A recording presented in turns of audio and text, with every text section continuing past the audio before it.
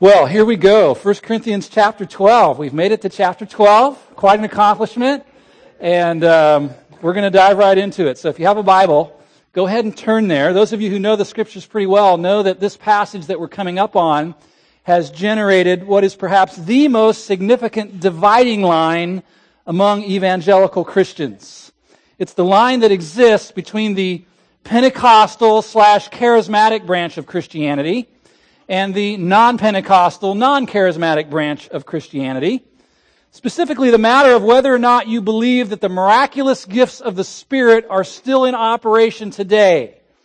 That's the issue about which these groups disagree. And I think it's become probably the most popular way of making a distinction among evangelical Christians. So tens of millions of believers all around the globe would say, I believe that the miraculous gifts are still being given today, still functional today, and so they would check the box that says Pentecostal or charismatic. And tens of millions of Christians all around the globe would say, well, I'm not so sure about that. Don't classify me among those groups of Pentecostals or charismatics. And the difference is due in large part to having different interpretations of these sections of 1 Corinthians that we're going to be taking on over the course of the next several months. In one sense, it's kind of sad. It's one thing if people who share the same love for Christ and devotion to the Word of God have different interpretations of Scripture. That happens all the time. But if we're defining ourselves by which camp we're in and who we're against, I'm not so sure that Jesus is real happy with that. After all, isn't He the one who prayed that His church would be one and would be united? Thankfully, over the past several decades, I've seen some signs that in the larger body of Christ, this breach is beginning to be healed by the great physician. A view is emerging and gaining acceptance that moderates the extreme views of the old-style hardline Pentecostals and charismatics and moderates the extreme views of the strict cessationists. And I've come to believe that it's a view worth considering. Historically, if you've been around New Life for a while, you would know that New Life has never considered itself to be a charismatic church, nor has it been viewed that way by others. This is probably due to the fact that the founders of this church, myself included, were schooled in the cessationist point of view and embraced that perspective. And if you don't even know what that word means, that's fine. We'll get into it in chapter 13. It's probably also due to the fact that several of the church's founders had, what shall we say, less than positive experiences with the charismatic movement early on, and that colored our thinking about this issue. About 10 years ago, our senior pastor at the time took the rest of us pastors through an exploration and a study of the different views in Christianity on this issue, and after much discussion and prayer, we landed on a stance or a position that was known as the open but cautious view towards the miraculous gifts of the Spirit. This was a particularly significant move for him, for our senior pastor at the time, because he had a particularly negative experience during his teen years with charismatics, and by his own admission, that tainted his thinking about it. So on paper, at least, this has been our stance, our position for the last decade or so. Open to the miraculous gifts, but cautious about their potential for abuse. In practice, the way that this is fleshed out is basically to say, hey, if you're a Christian and you love Jesus and you speak in tongues, we're cool with that. We would just ask you not to exercise that gift publicly, but privately. Because in our church, with our history and where we've come from, to exercise it publicly in a worship gathering would probably be confusing to a lot of people and divisive, and we know that unity is very important to the Lord. You know, what can easily get lost in this discussion is the 80 to 90% of teaching on spiritual gifts that all Christians actually agree on and are in sync with, in alignment with. Nearly all Christians everywhere agree that gifts of mercy and helps and administration and serving and giving and teaching and discernment and wisdom and knowledge and leading and encouragement and faith and shepherding and other gifts are all in operation today, still being given by God to His church. Nearly every Christian agrees about that. But the differences are usually around those gifts that are more miraculous in nature, sometimes called the sign gifts. So let's get into it, okay? Today is going to feel more like an introduction, and once again I have to say that when I'm done, you're going to be left with more unanswered questions.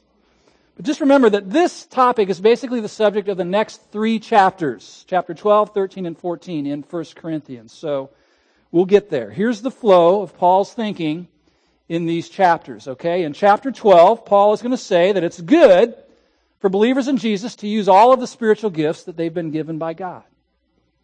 In chapter 13, he's going to say it's even better to use those gifts in love, that love trumps all. And in chapter 14, he's going to contend that using our gifts in love means that when we come together for worship, we're speaking in an intelligible manner and conducting ourselves in an orderly fashion. That's the flow of these next 3 chapters. The miraculous gifts in particular are discussed in great detail in chapters 13 and 14. So I'm not going to spend much time on them today, okay? I know that might disappoint you, but we're going to get there. I promise you, we will get there. So let's look at 1 Corinthians chapter 12 together. Paul wrote this. Now concerning spiritual gifts, brothers, I do not want you to be uninformed. Some translations say ignorant. You know that when you were pagans, you were led astray to mute idols, however you were led.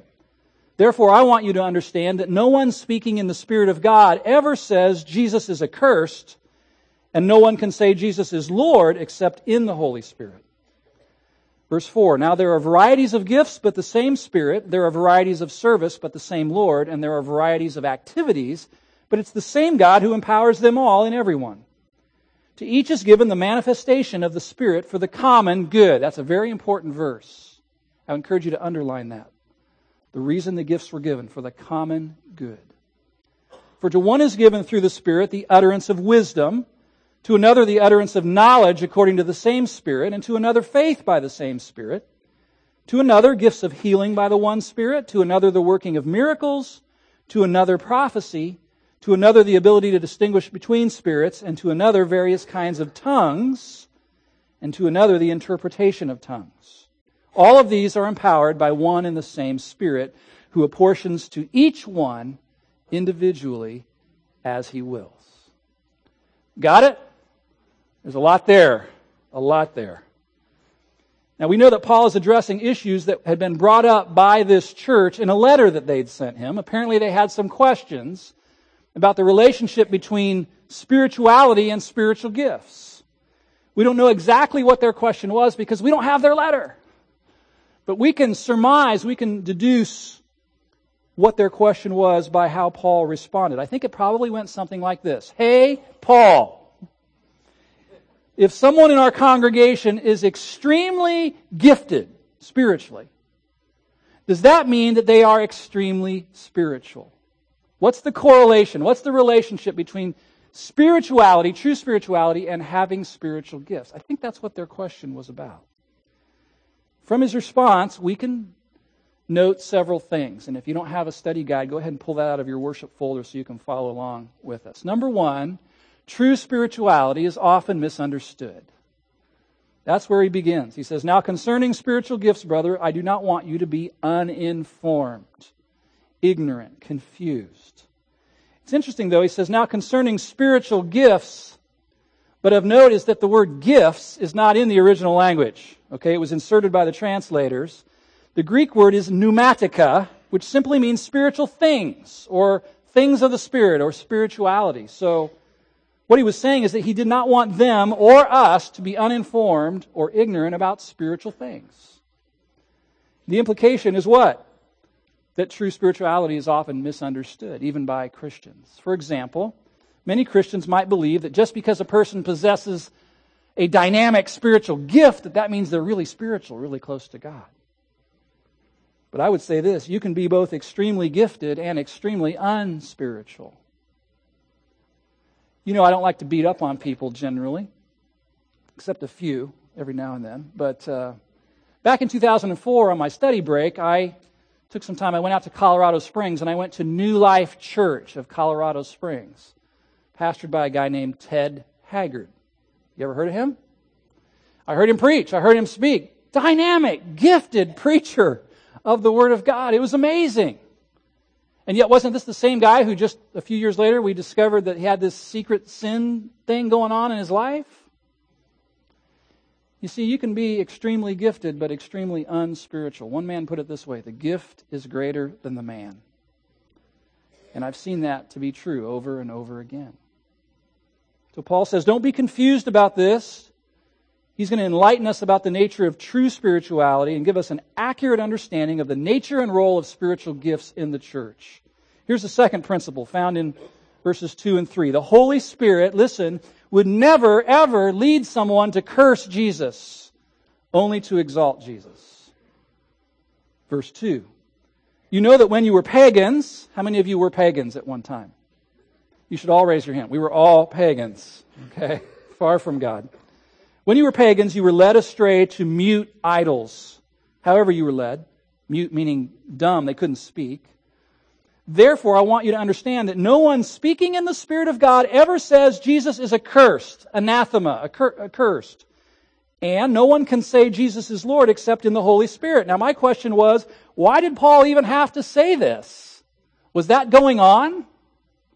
And I read all the commentaries, and most commentators believe that it actually was. That apparently a church member in that church had actually cursed Jesus while claiming to be under the control of the Holy Spirit. Can you imagine that?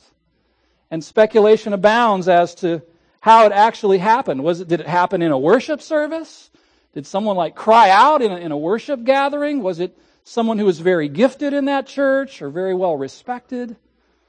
Some scholars think that this refers to some leftover practice from their days of worshiping idols in the pagan temples, where people would get whipped up into a frenzy and start speaking ecstatically, and all kinds of crazy things were said. Some scholars believe that was brought over into their church worship. Thus, the reference to their former life in paganism. The truth is, we don't know exactly for sure how this fleshed out in that congregation. What we do know is that after it happened, it made some of the Corinthians wonder, can you actually say Jesus is cursed and still be filled with the Holy Spirit? And Paul is quick to answer, isn't he? No! No way! That individual might have been under the control of a demonic spirit, but certainly not the Holy Spirit. The Holy Spirit would never influence someone to even diminish Jesus, much less curse him. You might recall Jesus' teaching in John 16:14 when he said, I'm going to send the Holy Spirit and he will, do you remember? Glorify me. That's the job of the Holy Spirit, to lift up Jesus, to exalt Jesus, to point people to Jesus. He would never tear Jesus down. In fact, that's one way you know that you have the Holy Spirit in you. You have a high view of Jesus. May I just remind all of us today, as I like to do from time to time, that really it is all about Jesus Christ. It's all about Jesus. Human history is all about Jesus. The Bible is all about Jesus. The church is all about Jesus. History is His story, isn't it? It's all about Jesus. Heaven, hell, the church, the kingdom, my life, your life. It's all about Jesus. And maybe you're here today and you're thinking, well, I thought it was all about me. And I thought Jesus was all about me. And I want to remind you that when the curtain opens at the dawn of eternity, you know who's going to be on center stage? Not me, not you, Jesus, the Lamb of God, the Lion of the tribe of Judah, receiving the deserved praise from billions and billions of creatures. See, you can choose to be the star of your own little itty-bitty story, or you can join the grand story of God where the star has already been selected. It's Jesus. Jesus the Christ. You say, why does he get all the glory? Do you remember what we saw last weekend depicted in that video? That's why.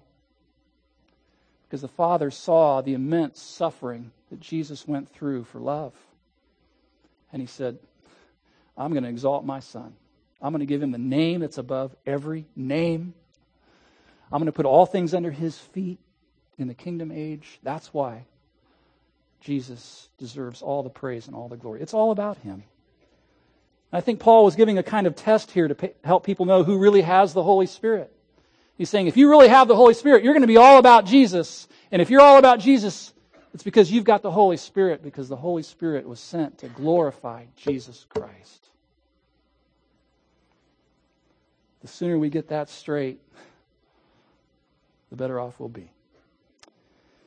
Well, Paul's going to turn his attention now to how God works through His Spirit in His church to exalt Jesus, to empower the church to be the body of Christ in the world. And this is a beautiful thing. Listen to verses 4 through 6.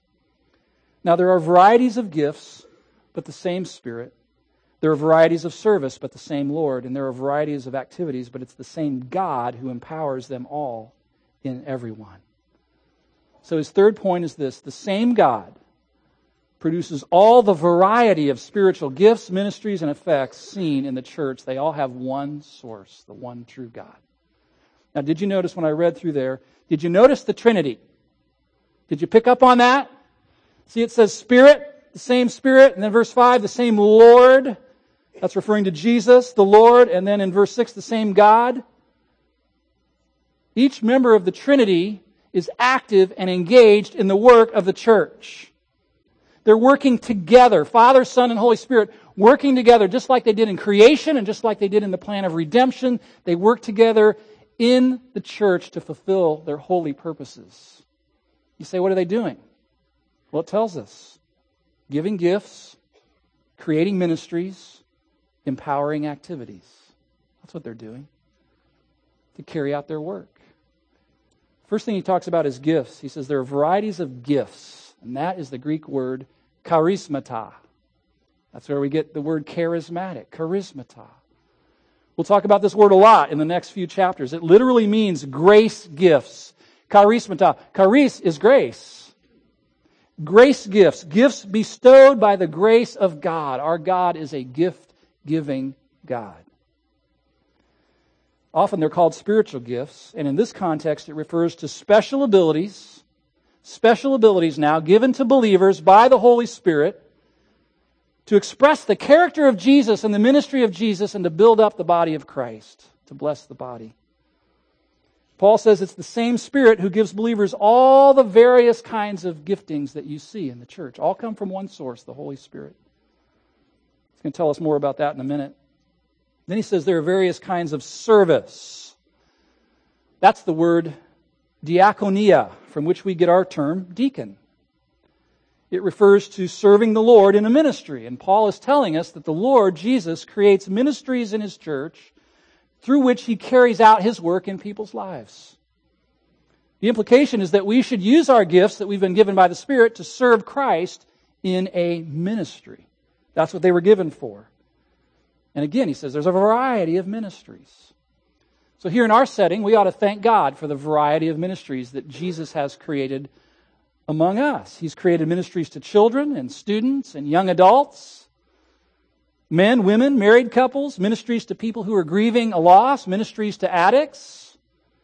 There are counseling ministries, comforting ministries, teaching ministries, prayer ministries, a wonderful ministry called Inner Healing. There are adoption ministries, shepherding ministries, discipling, mentoring ministries, all kinds of ministries, and more to come. And Paul says it's the work of Jesus to call gifted people into serving His body in a ministry. And then he says there are various activities. So gifts, service or ministries, and then activities. But the same God who empowers them all in everyone. That word activities is the word energemata, energies, effects, workings, outcomes. It seems to refer to the varying levels of impact that God gives. So some people exercise their gifts and they minister to 1 or 2 people. And that's fine. That's by the design of God. Some people use their gifts to minister to 15 or 20 people. Some to 50 or 100. Some to hundreds or thousands. Or if you're Billy Graham or Franklin Graham, it's to millions. And God does that. God arranges the levels of impact through the workings of His gifts in the body of Christ. Don't miss the main point, though. There are varieties of gifts and ministries and levels of impact, but they all come from one source, the same Lord, They're all produced by the same God. Everything comes from God. That's why it doesn't make sense. That's why it's not smart or spiritual to boast and brag about the gifts that you've been given. Or to elevate other people with the more noticeable, showy gifts and put them on a pedestal and turn them into superstars. Or to downplay the service and ministry and gifts of those who serve more behind the scenes and don't get a lot of applause. Earlier in chapter 4, verse 7, Paul said, "What do you have that you didn't receive? And if you received it, why do you boast and brag as if you didn't?" See, it all comes from God. It all comes from Him. The other thing this tells us is, I think, it reminds us of the creative side of our God, who loves variety and diversity. And this shouldn't surprise us, because it's the same God who creates the snowflakes individually unique. It's the same God who gives us the beautiful kaleidoscope of fall colors here in Central Ohio every fall that just takes our breath away. It's the same God who created people of every size and shape and color and hue. And that same God distributes spiritual gifts and ministries and effects to reflect His diversity and His love for variety. Do you know God's not a fan of cookie-cutter Christianity? Cookie-cutter Christians. He's not. Or churches. He loves variety. He loves diversity. It was never His intent that all of His people look alike, walk alike, talk alike, serve alike, minister alike, be in the exact same place. No. He loves diversity, and then He loves bringing unity and oneness out of diversity. That reflects His glory. Because He is diverse and yet united, 3 in 1. Reflects His character. Well, now Paul amplifies this even more, especially with respect to gifts. And his fourth point is this: God's Spirit distributes a wide variety of spiritual gifts to believers for the good of the church. For the good of the church. Verse 7, he says, "To each is given the manifestation of the Spirit for the common good." To bless the church, to build up the whole church. And then he lists those gifts, a variety of gifts, in verses 8 through 10.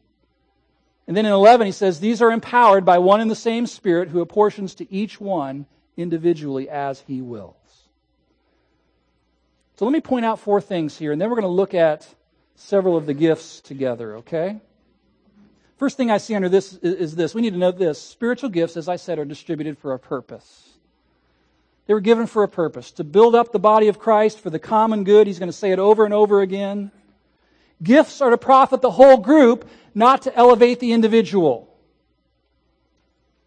If you use your spiritual gifts or I use mine to showcase myself, to draw attention to myself, to become a superstar, or to feel superior over others, that is a terrible misuse of spiritual gifts. Remember, they all came from God anyway. They have been given to bless and build up the body of Christ. In 14 verse 12, he says, "Excel in gifts that build up the church." And he's going to say that over and over again. Second, spiritual gifts are very diverse. Now you see the list of gifts given here in chapter 12. Do you have on your outline a little table with, in a real tiny font that you need reading glasses to even read it? See that? Here it is. These are 5 different places in the New Testament where there are spiritual gifts listed. These lists of spiritual gifts. And they're very diverse, but there's one thing that I notice immediately when I read through these lists of gifts. Do you know what it is? They're not all the same. The lists are all different. And that leads me to believe that these are not exhaustive lists. If there were only like 7 gifts, wouldn't all the lists be the same? Like, here's the big 7. And so where I'm at, my point of view is that I believe that there are a variety of gifts, maybe dozens, maybe hundreds of spiritual gifts. That's just where I'm at. Because these lists are not identical. Then note that spiritual gifts are given to every single believer. He apportions them to each one individually, it says. So I need to tell you today, you're a gifted person. If you know Jesus Christ, if you're in the family, you're a gifted person. You've been given at least one gift. Some of you have been given 1, some 2, some 3. Some of you are multi-gifted. And with that giftedness comes a stewardship, a responsibility to use those gifts for the glory of God. So you're gifted. So turn to your neighbor there, if you would, and just look at them in the eye and say, you're a gifted dude, or dudette, as the case may be.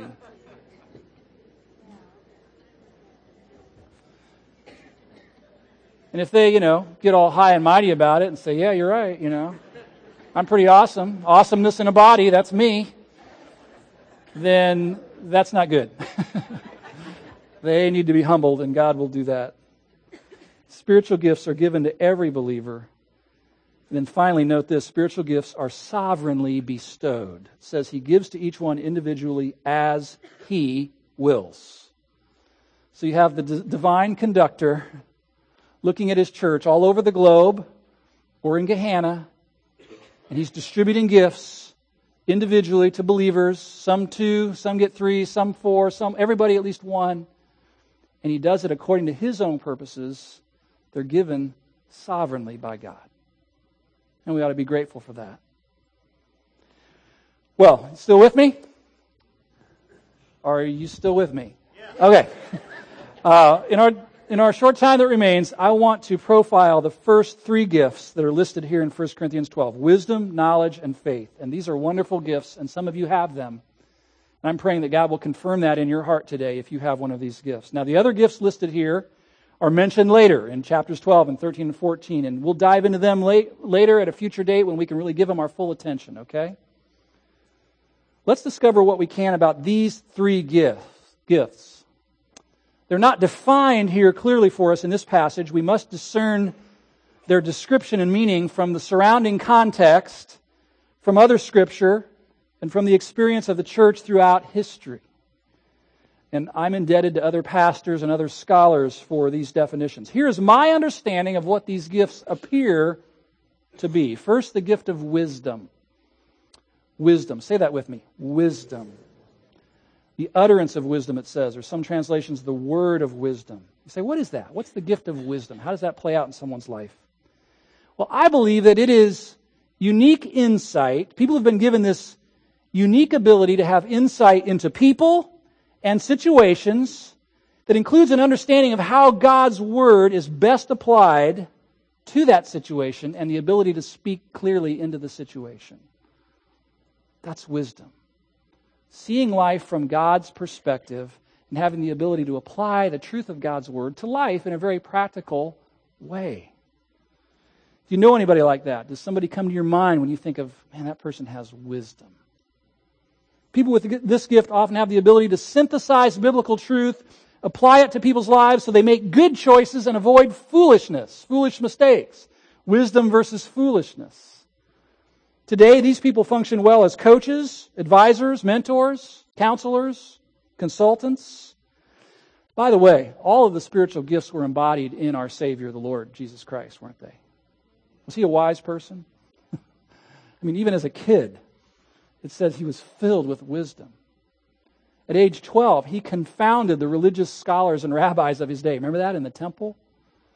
Luke 2 tells us He grew in wisdom. When He started His public ministry, crowds who heard Him teach said, what is this wisdom that has been given Him? Mark 6:2. In Matthew 12, Jesus said that He was wiser than Solomon. And He was right. In Luke 21, He said, I'm going to give you words of wisdom, and He is actually called in 1 Corinthians 1, the wisdom of God. Christ, the wisdom of God. So Jesus embodied wisdom. And now He's given this gift of wisdom to individuals in His church. Well, I wonder, do you have this gift? Let me give you some questions to think about for yourself or maybe others that you know. Do you have the gift of wisdom?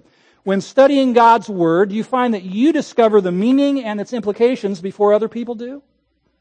Do you seem to understand things about God's Word that other believers with the same background and experience don't understand?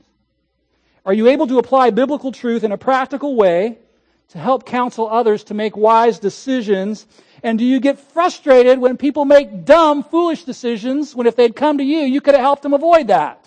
It's like, oh, you married that guy? Why didn't you come to me first? You made that purchase? You went into debt for that? You took this job? Oh, man. One way you know if people have the gift of wisdom is that people seek them out. People go to them. When people are facing decisions in their lives, they're thinking, oh, you know what, I'm going to go check this with so-and-so first, just to make sure that I'm thinking correctly about this. That is an indication that person has the gift of wisdom. It's a wonderful gift. May their tribe increase in our church. Do you find that when you do counsel people, God the Spirit gives you wisdom to share with them from Scripture, which they then accept as God's truth to them through you? You say, okay, if I have this gift, what ministries could I serve in? And this gift is valuable in many different kinds of ministries. Small group leaders. Great to have a person with the gift of wisdom leading your small group. Spiritual mentor, a life coach, an advisor, a counselor, a prayer partner, a student ministries servant. Man, we need people with the gift of wisdom mingling with our middle schoolers and high schoolers. Amen? Helping them learn how to live wisely from God's perspective. These kind of folks are needed in a small group, I might add, to help group members skillfully apply God's Word to daily life, live wisely, and grow to love the Word of God. The gift of wisdom. Second gift, the gift of knowledge. Now, some people would take this gift and place it in the category of the miraculous gifts. And they view it kind of like this. You know, some guy like me is up here saying, okay, it's coming to me now. There's someone in the room.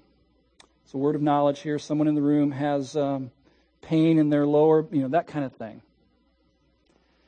I don't really see any evidence in Scripture that what I just described, is the gift of knowledge. If such a gift does exist, I would probably categorize it as part of the gift of prophecy. Here's my best take on what the gift of knowledge is. The desire and ability to research, remember, and make effective use of a variety of information on a number of diverse subjects. In other words, the geeks among us. You know what I'm talking about? Those of you who love to study, love to learn, you're not content with surface answers to questions, you love to dig deep. When the Amazon.com guy shows up at your door with another box of books, you love books. You're going, this is my happy day. Especially if the books were written by dead guys, then you really love that. You love learning. You love footnotes. The rest of you, that's the little thing in tiny print at the bottom of the page. But someone with the gift of knowledge is like, oh, I love footnotes. And appendices. When a book says there's an appendix in the back, they're like, woohoo! Glory to God! I get to read the appendices. You know that person is a little strange and that they have the gift of knowledge. They love to dive deep, go in the deep end, mine the depths of the Word of God, and they love to compile their findings so that it benefits others. Their focused study helps other people.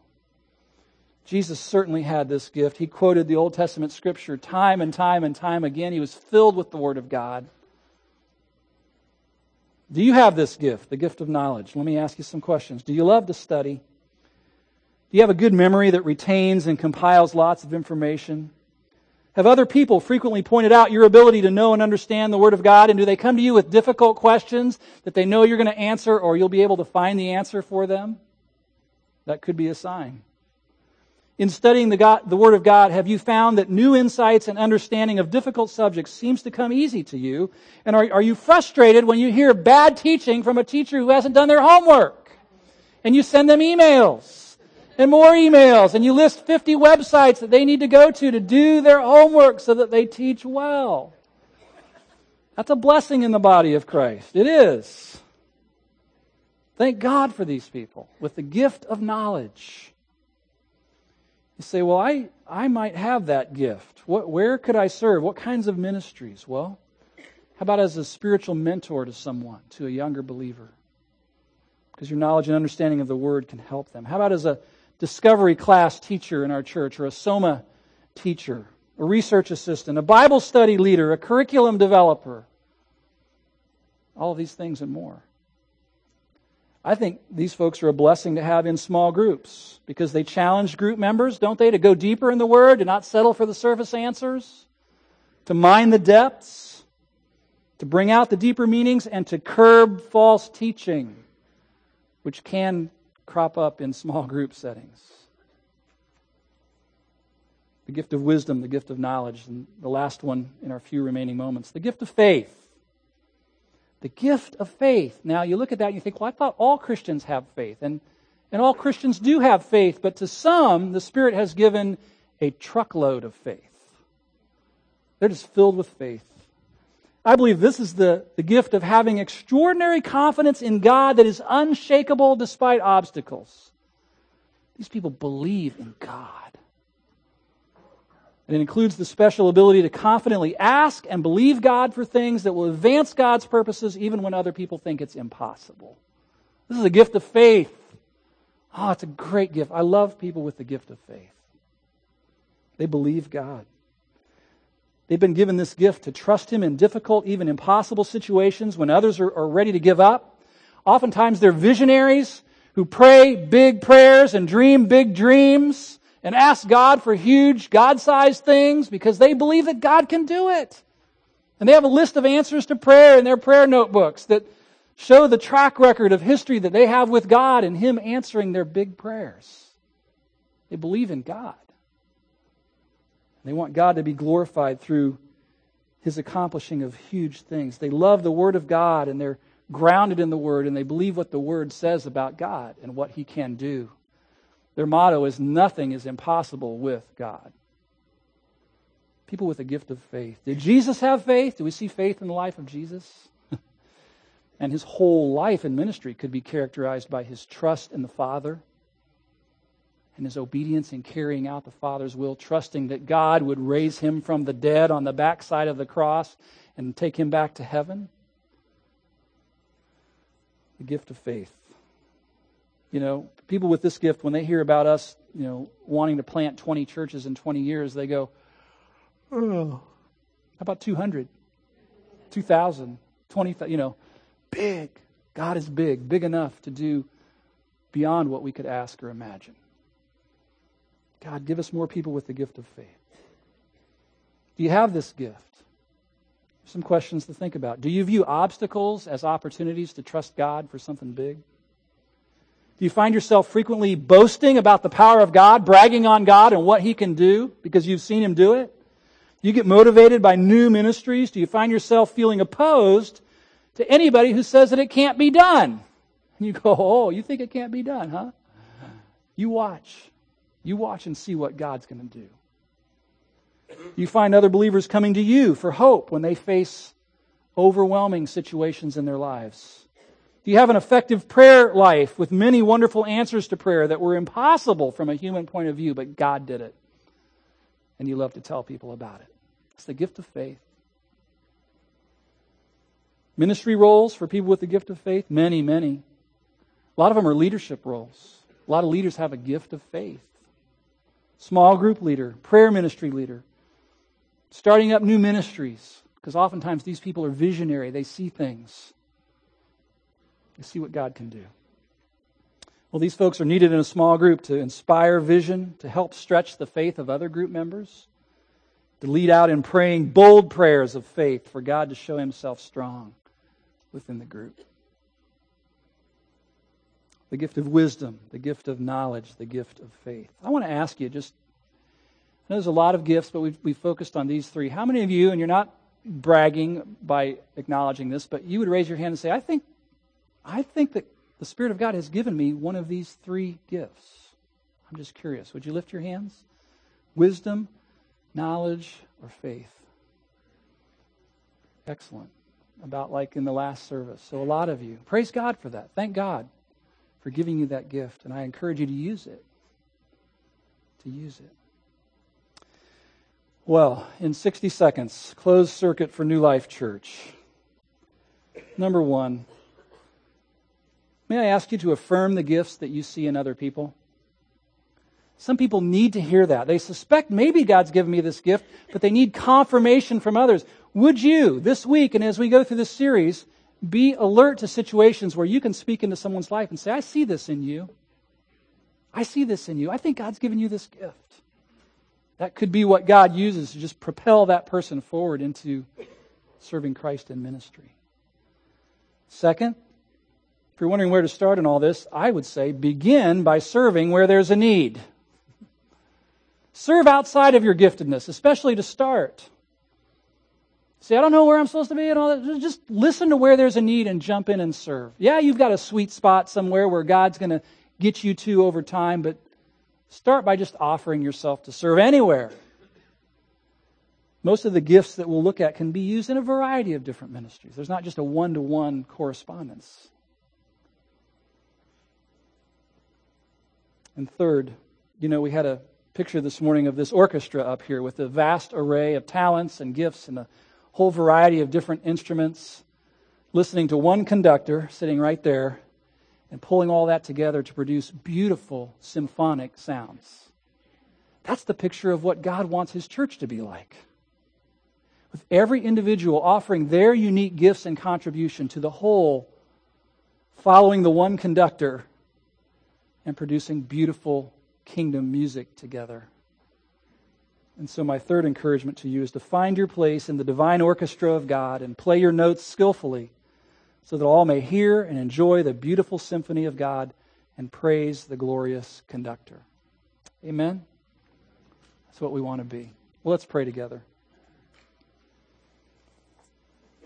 In just a moment, we're going to have a special prayer time, as I mentioned earlier, but let's take a moment first and ask God to seal this in our hearts. Lord, You are the great conductor.